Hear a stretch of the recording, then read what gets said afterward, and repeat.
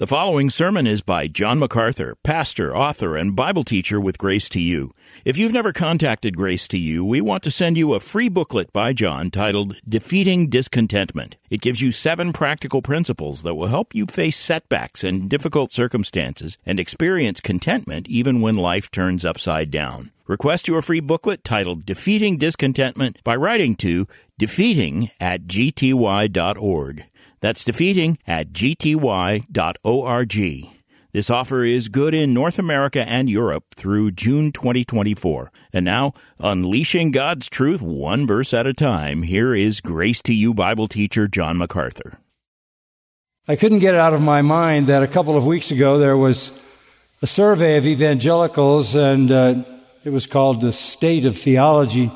You can find it on the Ligonier website. And people were basically defined as evangelicals if they believed the Bible, if they believed Jesus, and if they believed the gospel, and if they felt they were responsible to communicate the gospel to other people, those 4 things. So if you were a Bible believer and a gospel believer in Christ, and you felt responsible to proclaim that, you were considered an evangelical. Interestingly enough, the survey indicated that evangelicals have absolutely no idea what they believe, many of them. In stark contrast to Puritans and other responsible believers. For example, some of the questions were as follows. Everyone is born innocent. Agree or disagree? 65% of evangelicals agreed. Everyone is born innocent. A second question. The Bible is not literally true. Agree or disagree? 55% of evangelicals agreed. The Bible is not literally true. Another one. God accepts worship from all religions. 56% of evangelicals agreed. And maybe the most telling, Jesus was a good teacher, but not God. 43% of evangelicals agreed. This is so dystopian. This is so far from Puritan understanding or anybody who has a sound sense of doctrine that it's shocking. How did we get, quote-unquote, evangelicals who don't believe what is necessary to be saved, let alone be a true evangelical? How did we get here?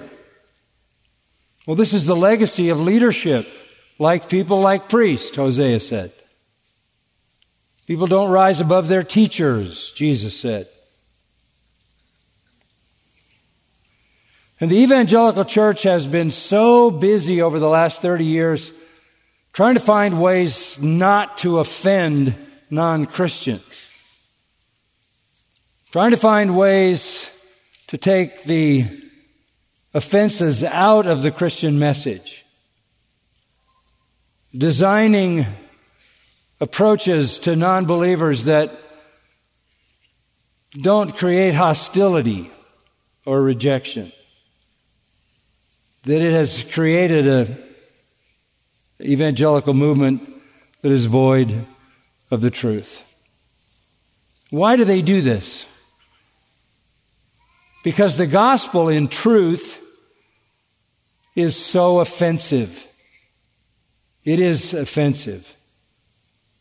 In fact, strange as it may seem, the good news is hated by non-believers. And so I thought, just to take advantage of the distinction between the Puritan understanding of sound doctrine and our understanding of sound doctrine and what is pervasive around the evangelical movement, I'd go back to the beginning and talk about the most hated Christian doctrine. And as I was walking through the halls of the office this morning, people were guessing what that might be. You're about to find out. Let's begin in John 15. John 15.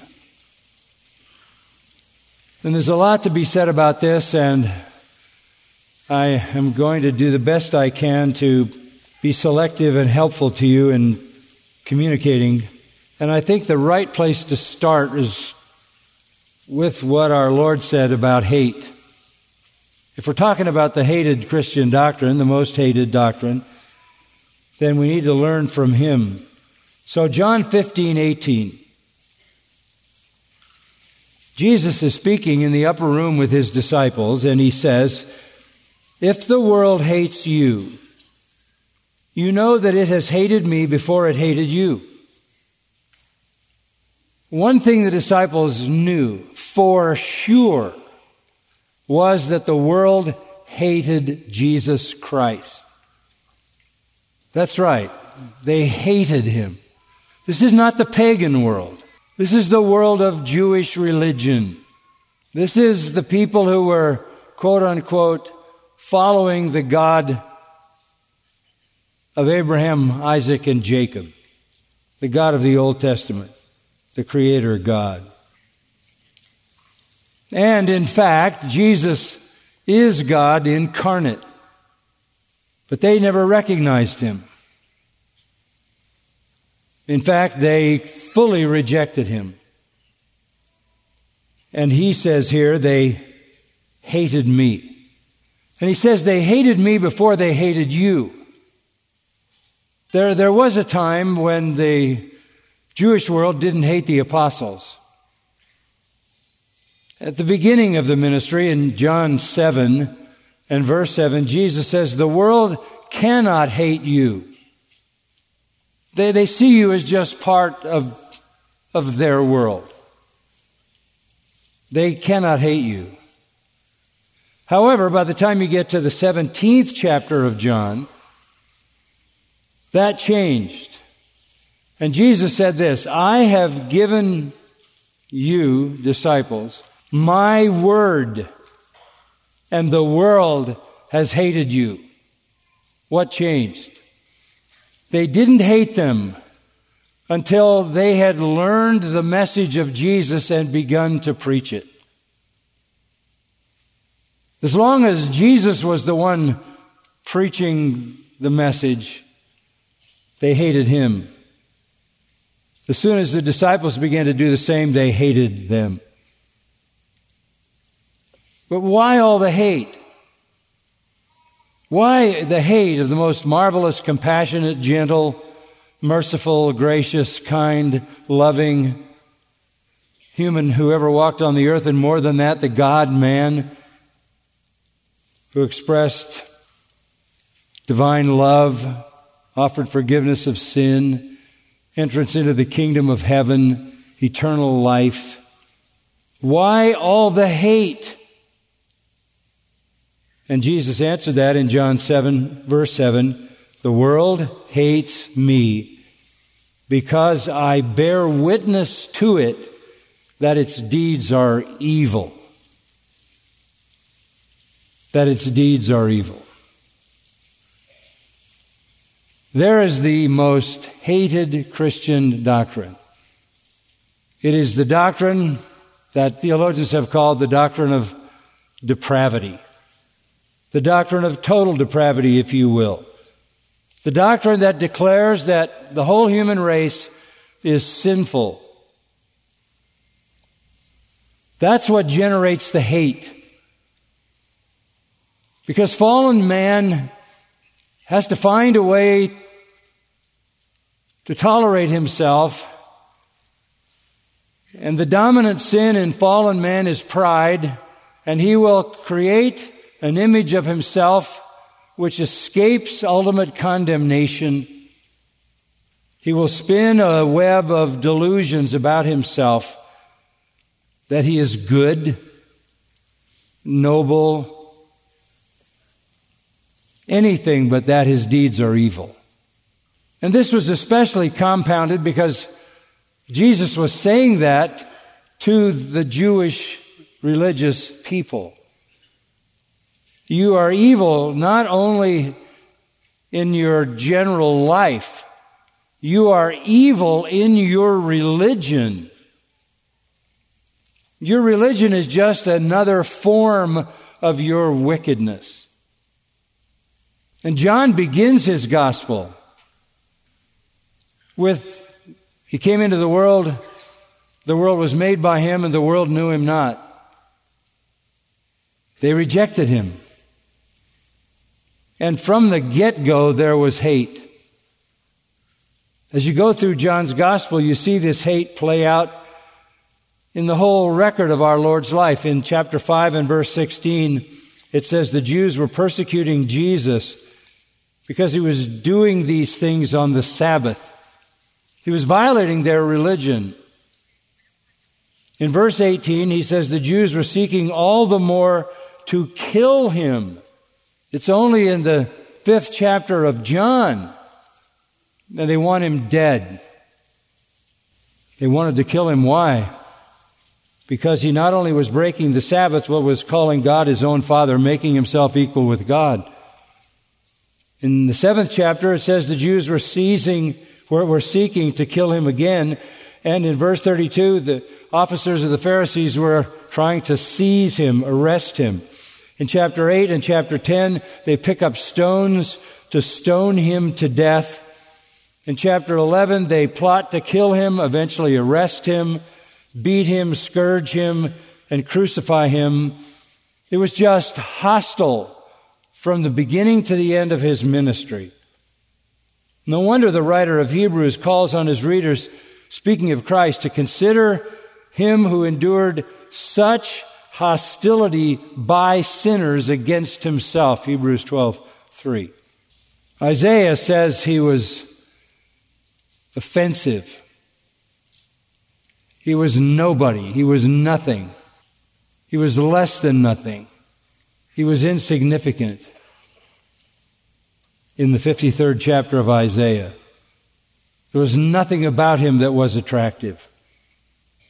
Well, in truth, there was everything about him that was attractive. He banished illness from the land of Israel for 3 years. He cared for children and widows and people who suffered. He brought a message of forgiveness and salvation and eternal life.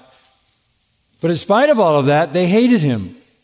He offered salvation, heaven, freedom from sin and bondage, joy and peace, and they hated him.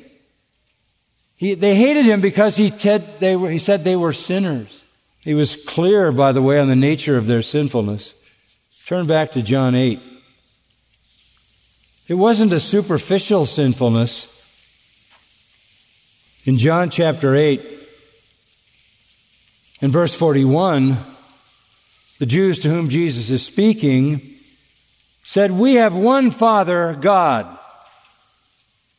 Verse 42, Jesus said to them, "If God were your Father, you would love me." It's that simple. If God were your Father, you would love me. For I proceeded forth and have come from God. I have not even come on my own initiative, but He sent me.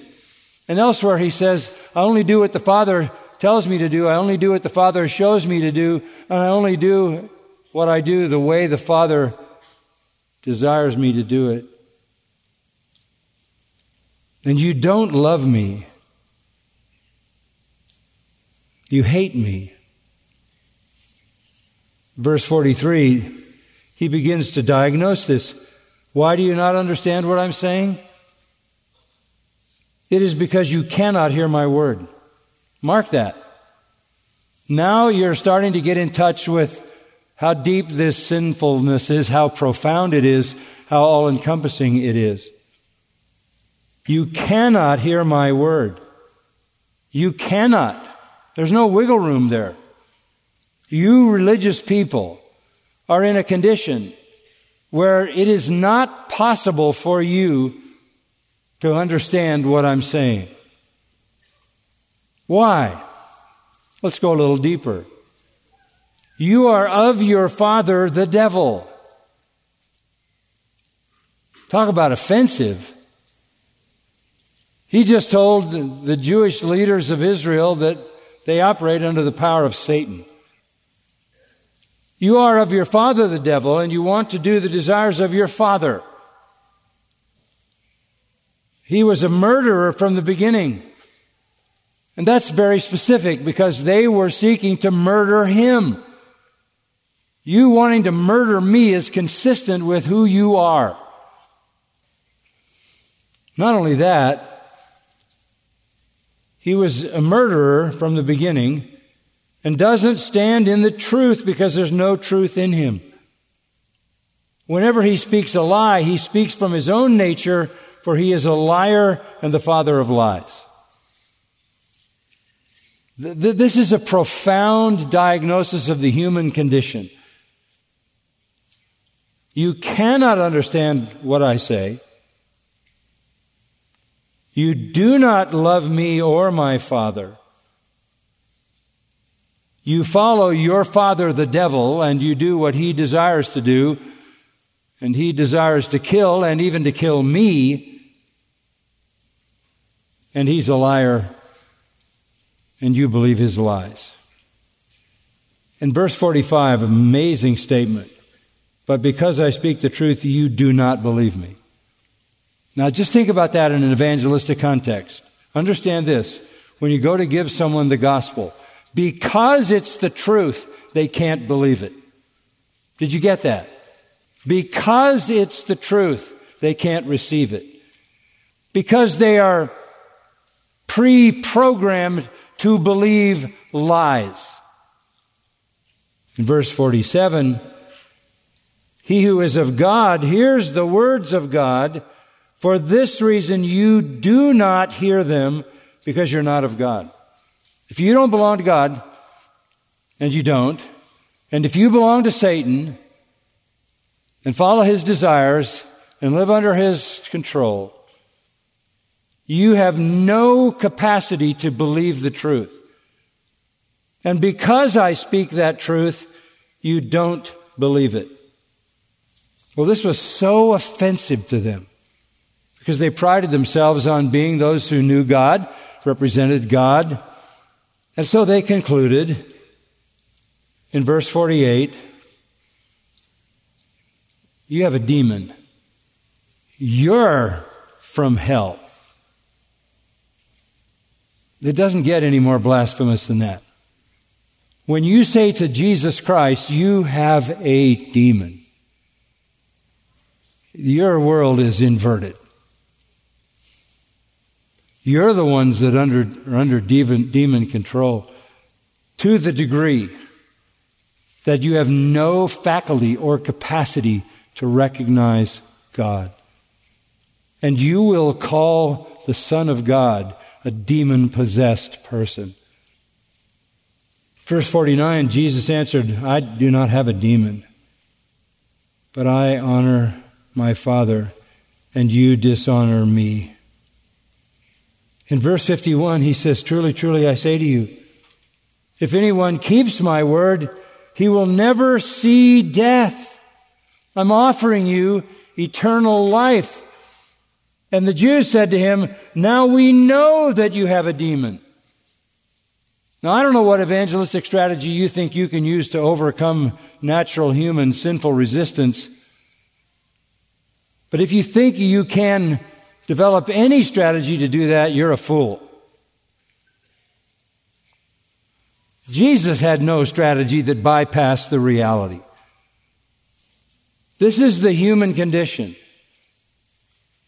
Sinful, blind, dead, ignorant, darkened, under satanic power, control.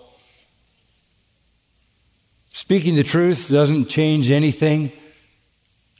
Because you speak the truth, they don't believe because it's so alien to their nature. And you can't be more hostile than to say to someone, you're from hell. But that's what the religious Jews said to Jesus. And he was offering them eternal life. but it was predicated on the recognition that they were the children of Satan and they were profoundly captive to sin. That's why they killed him. That's why they martyred the apostles. They hate the truth. So when you talk to somebody about the gospel, there may be a natural tendency to avoid talking about the true condition of a non-believer. You have to have some courage to do that. You have to be willing to take the hostility. And when they reject with hostility, you say, that's exactly what I would expect.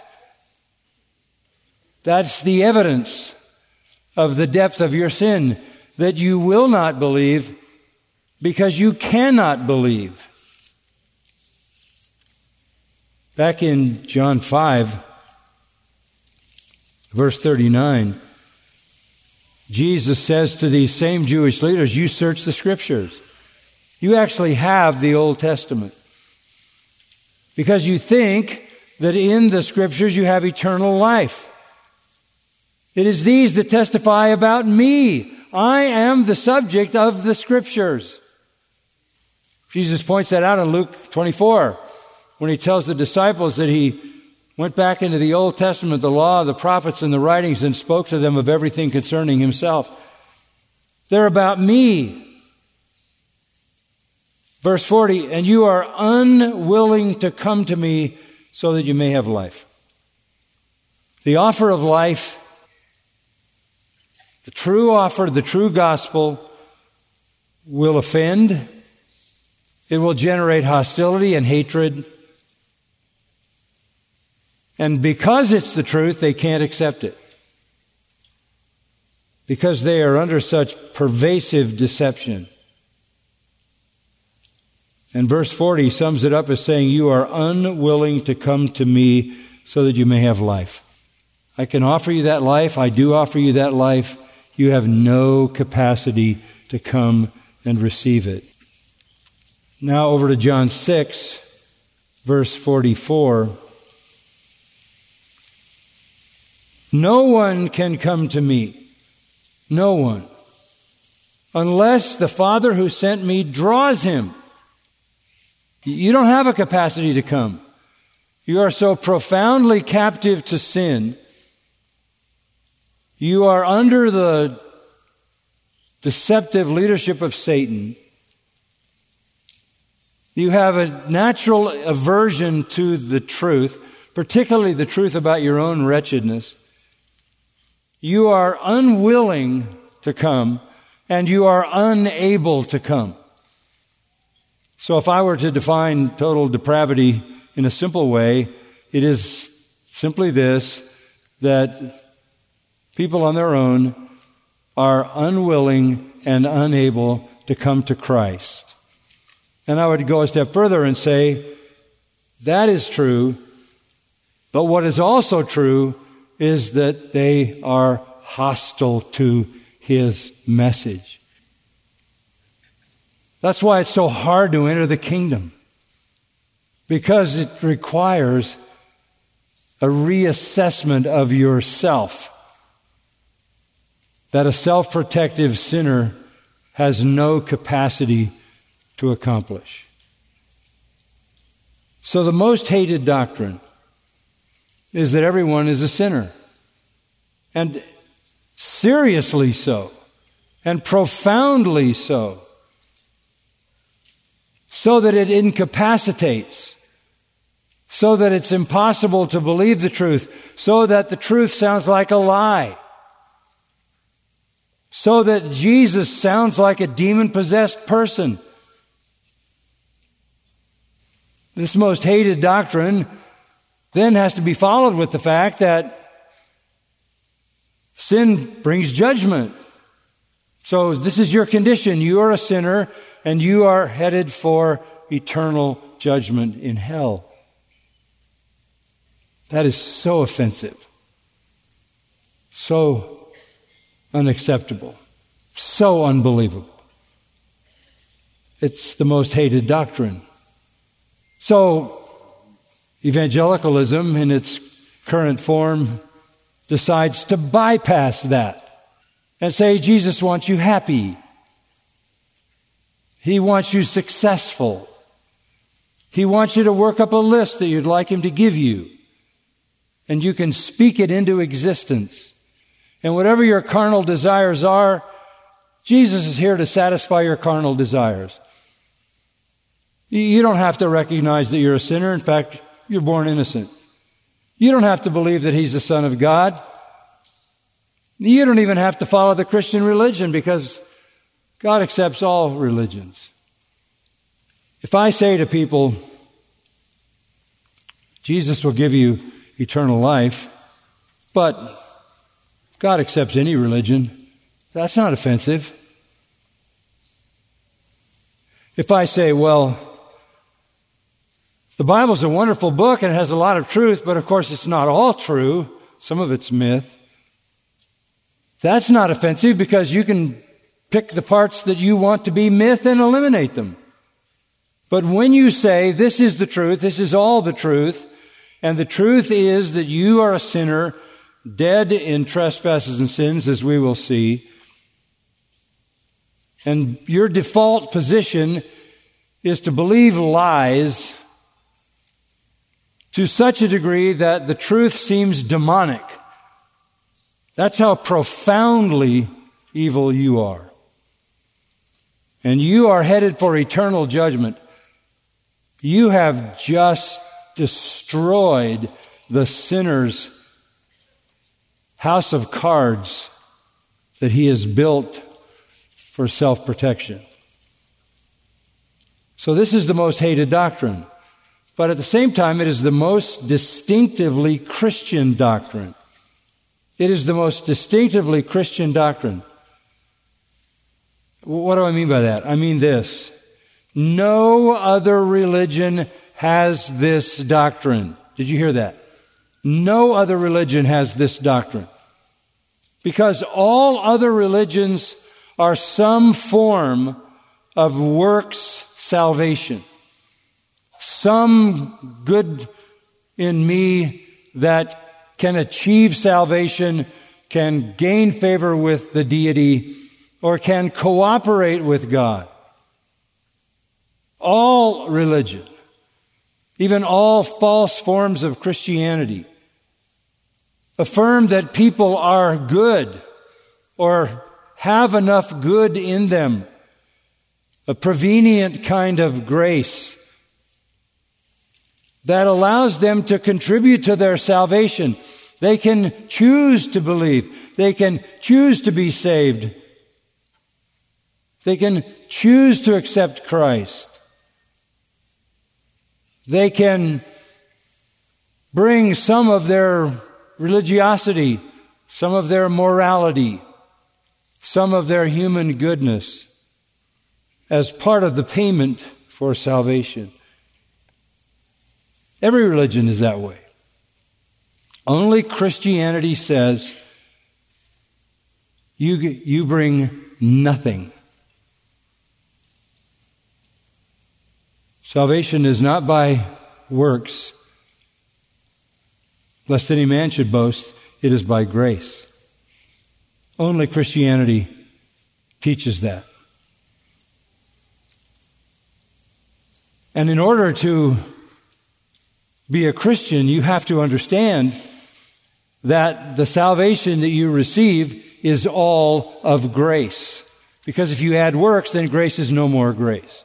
So, the doctrine of human depravity is the most hated doctrine. It is the most distinctively Christian doctrine. Only Christian truth teaches that. It is also the most contrary Christian doctrine. It is rejected, and this goes back to what I read earlier. It is the most rejected doctrine because human fallenness is a condition of deception, of darkness, of deadness. And reason can never escape the fall. The universal condition of all men is they are all deceived. The God of this world, 2 Corinthians 4:4, has blinded the minds of the unbelieving, lest the glorious gospel of Christ should come to them. So everybody is naturally evil, essentially evil in nature, incurably evil, to the degree that they are unwilling and unable to hear the truth, believe the truth, or come to Christ. In fact, they are hostile. And this goes for religious people. This goes for Old Testament Jews. And that's shocking. That is shocking. They had a sentimental notion of who God was. They had a partially informed notion of who God was. But it was not the true God of the Old Testament. They had created God in the way that they wanted him to be. He would be a God who would approve of their righteousness.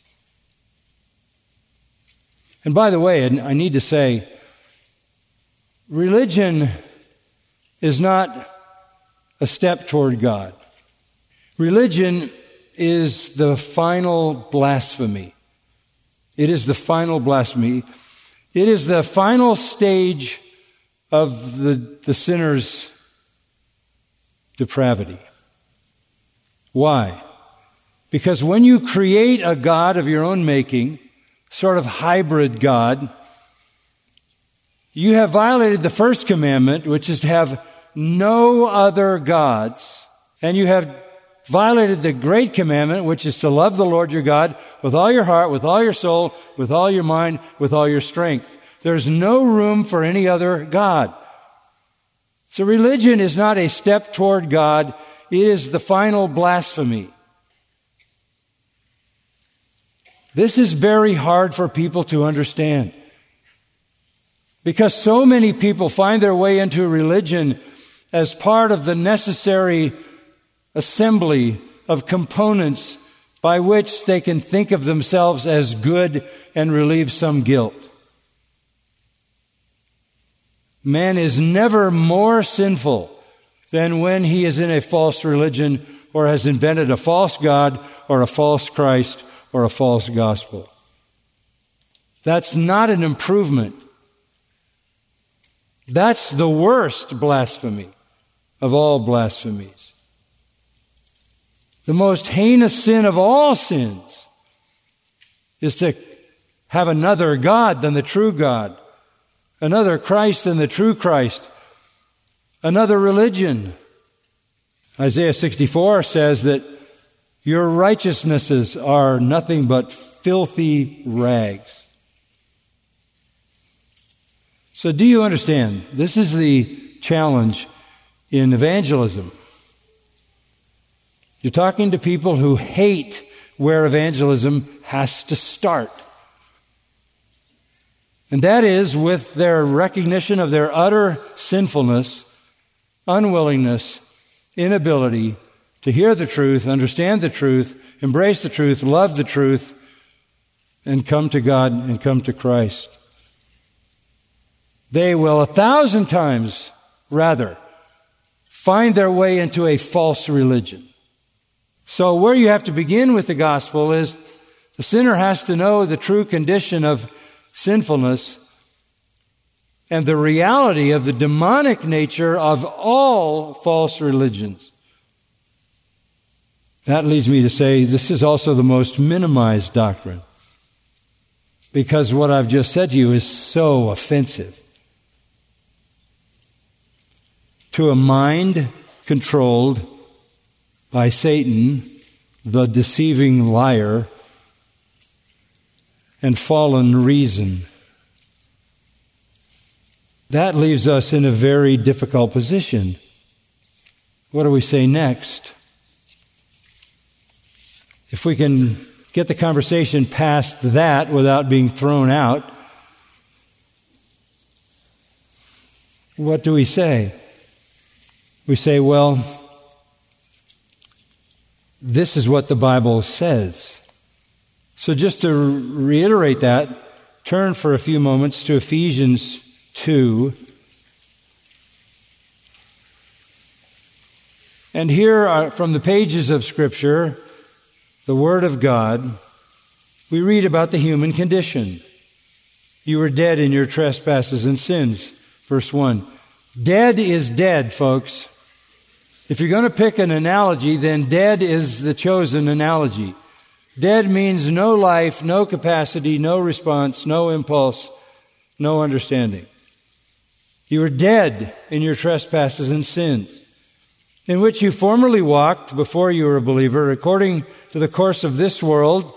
You were dead, and so you were the walking dead. So you were. You were the walking dead. And who was controlling you? The prince of the power of the air. Who is that? Satan, the spirit working in the sons of disobedience. This is your condition. You are the walking dead. You live in the deadness of a fallen world and an evil system under the full power of Satan, who is not only working around you, but is working in you. And how does that affect you? Verse 3, you live in the lusts of our flesh, indulging the desires of the flesh and of the mind,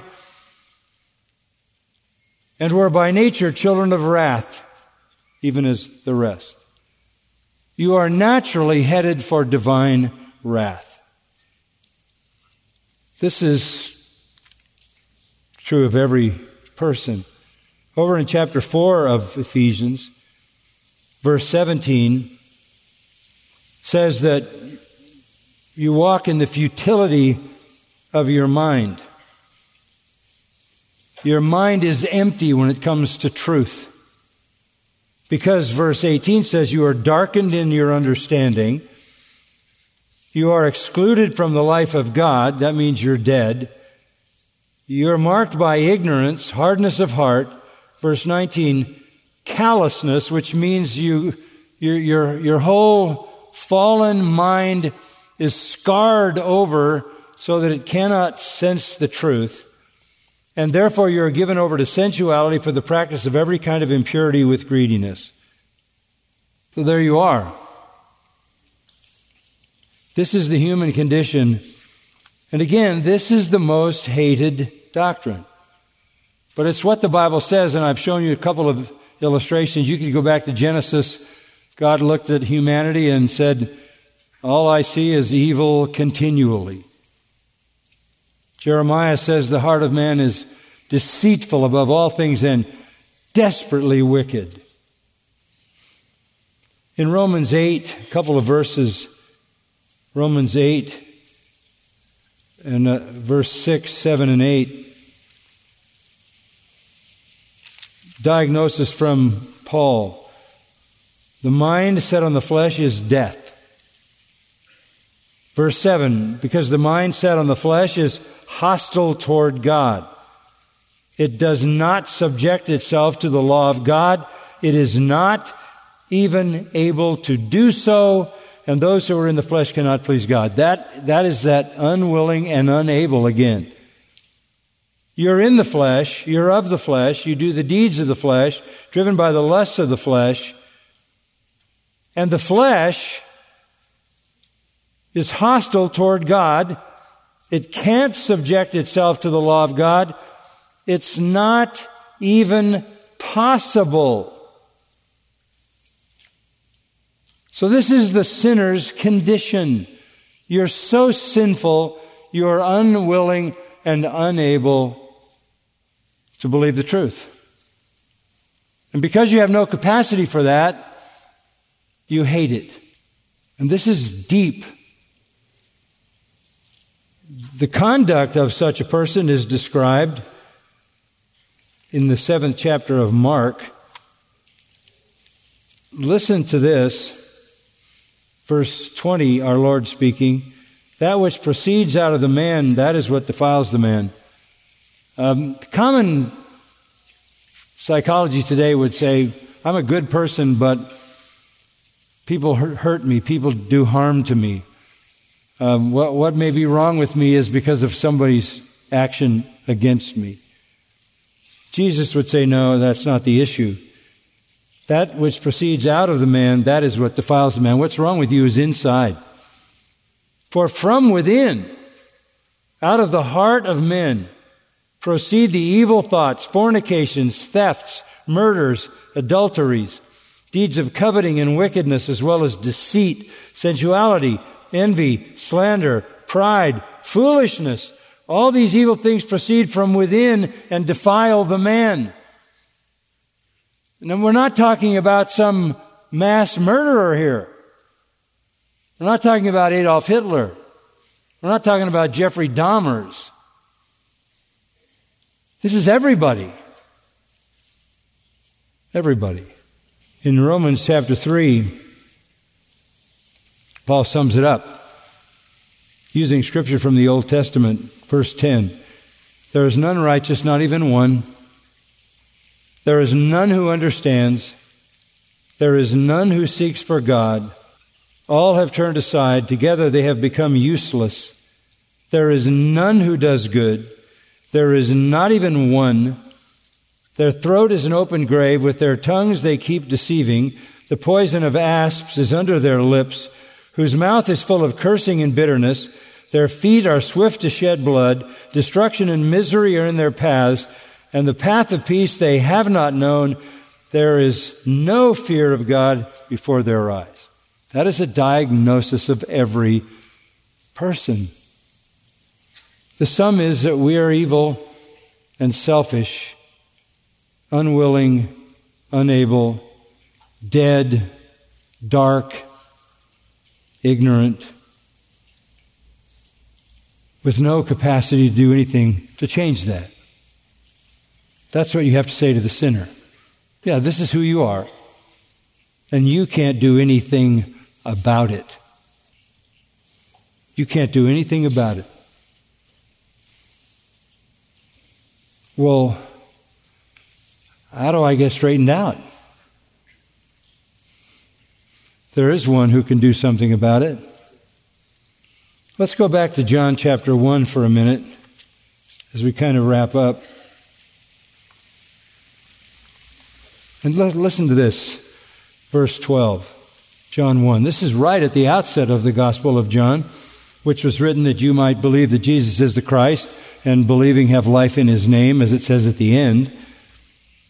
But as many as received him, to them he gave the right to become children of God, even to those who believe in his name. As many as received him, he gave the right to become the children of God, even to those who believe in his name. And then this, who were born. Oh, you have to be reborn. Oh, yeah, right. You can't fix what you are. You have to be reborn. And that happens not of blood, you don't inherit it, nor of the will of the flesh, you don't will it, nor of the will of man, nor does somebody else will it for you, but it's of God. If you are born again, it is the work of God. Totally the work of God. Look over to chapter 3 of John, verse 5. Jesus answered, truly, truly, I say to you, unless one is born of water and the Spirit, he can't enter the kingdom. And remember, Nicodemus was wondering, how do I get in the kingdom? And in verse 3, Jesus says, truly, truly, I say to you, unless one is born again, he cannot see the kingdom of God. Just exactly the same analogy as in John 1. And so Nicodemus says, well, I can't be born. He knew, he understood the analogy. Jesus was saying, you need to be born again. And Nicodemus immediately knew by the analogy that Jesus was telling him something that he couldn't do. Simply, folks, what contribution did you make to your birth? It's absurd. Of course you made none. That is exactly the same contribution you make to your new birth. You make none. You bring nothing. You must be born. That which is born of the flesh, in verse 6, is flesh. That which is born of the Spirit is spirit. So if you're going to be born again spiritually, that's not something you can do. That is something the Spirit must do. In fact, in verse 7, he says, so don't be amazed, I said to you, you must be born again. Or anothen, you must be born from above. The Spirit has to give you birth. Well, how does that happen? Verse 8. The wind blows where it wishes, and you hear the sound of it and don't know where it comes from or where it's going. So is everyone who is born of the Spirit. Again, you have no role in that. You play no part in that. You contribute nothing. How could you when you are unwilling, unable, and totally deceived, and because somebody speaks the truth, you hate it? This is some heavenly work that has to be done by the Holy Spirit. Turn over to John 6, verse 44. No one can come to me unless the Father who sent me draws him. You're not going to come unless the Father draws you and the Spirit gives you life. Over in verse 64. There are some of you who do not believe.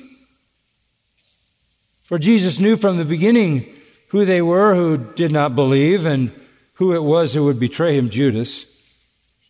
And he was saying, for this reason I have said to you, no one can come to me unless it has been granted him from my Father. It takes the regenerating work of the Holy Spirit and the will of the Father. Go over to John 8, 36. So if the Son makes you free, you will be free indeed. Now we have the whole Trinity involved. How does somebody get out of this condition? It's the regenerating work of the Spirit. It's the drawing of the Father. It's the freeing of the Son. So what does the sinner do? Well, he only has one option. He brings nothing. He offers nothing.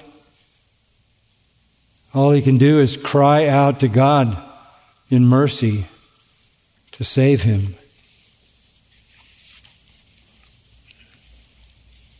But the sinner, in order to do that, must have come to the true recognition of who he is by the prompting of the Holy Spirit, who has convicted him of sin and righteousness and judgment, as John 16 says. He must have come to the end of himself and all self-confidence so that he denies himself,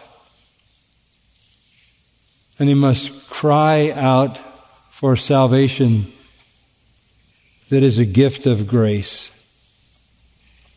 Unless and until God moves, nothing changes. One final text in 1 Corinthians 1. Verse 26, consider your calling, brethren. This is your heavenly calling, the effectual calling to salvation. There were not many wise according to the flesh, not many mighty, not many noble. When the Lord started calling people, obviously, He didn't choose the wise and the mighty and the noble. Verse 27 says, God has chosen the foolish of the world to shame the wise. God has chosen the weak things of the world to shame the things which are strong.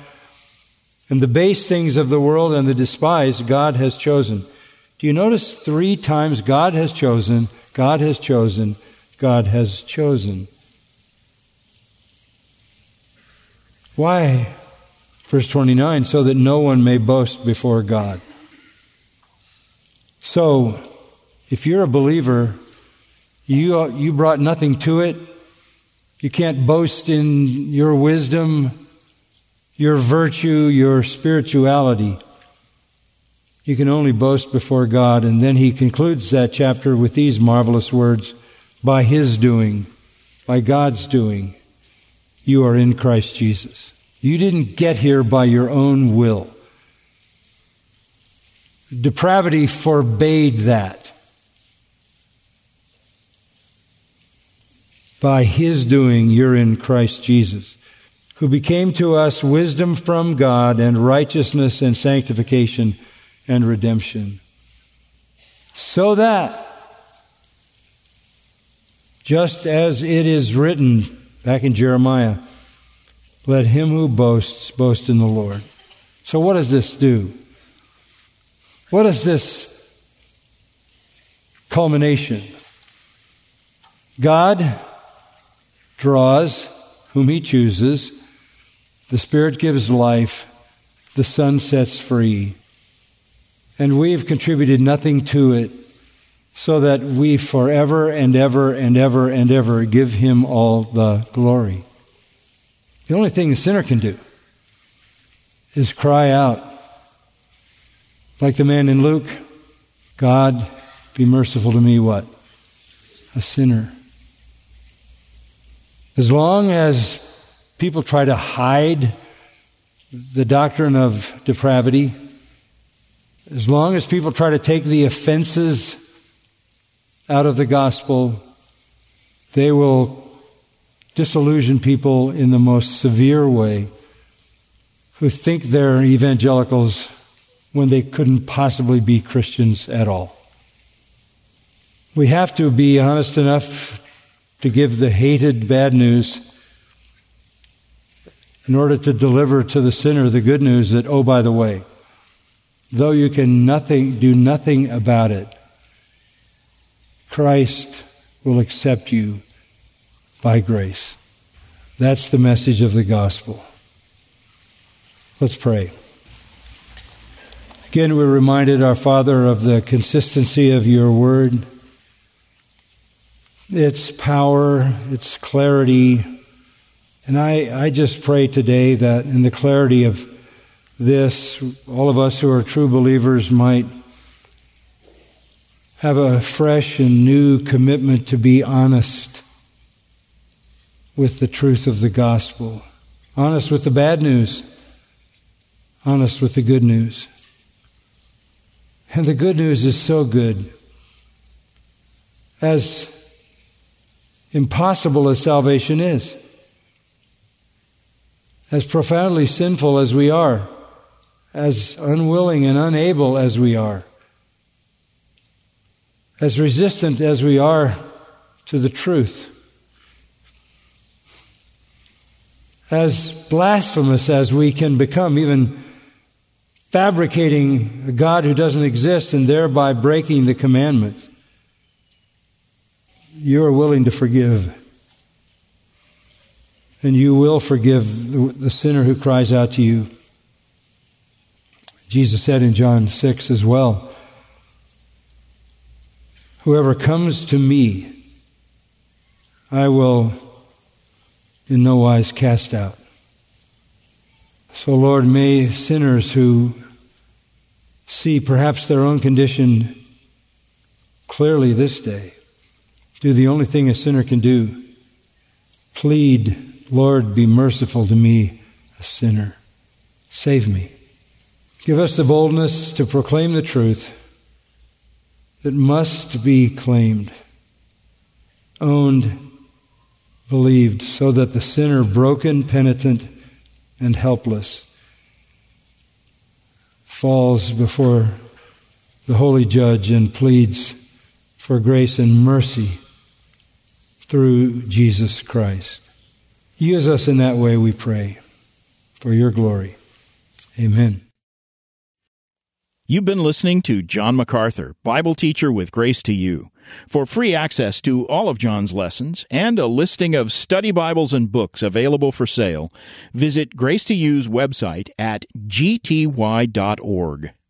John MacArthur and Grace to You reserve all copyright protection under applicable law. Our copyright policy is available at gty.org, and it includes instructions for and limitations on duplicating this digital file.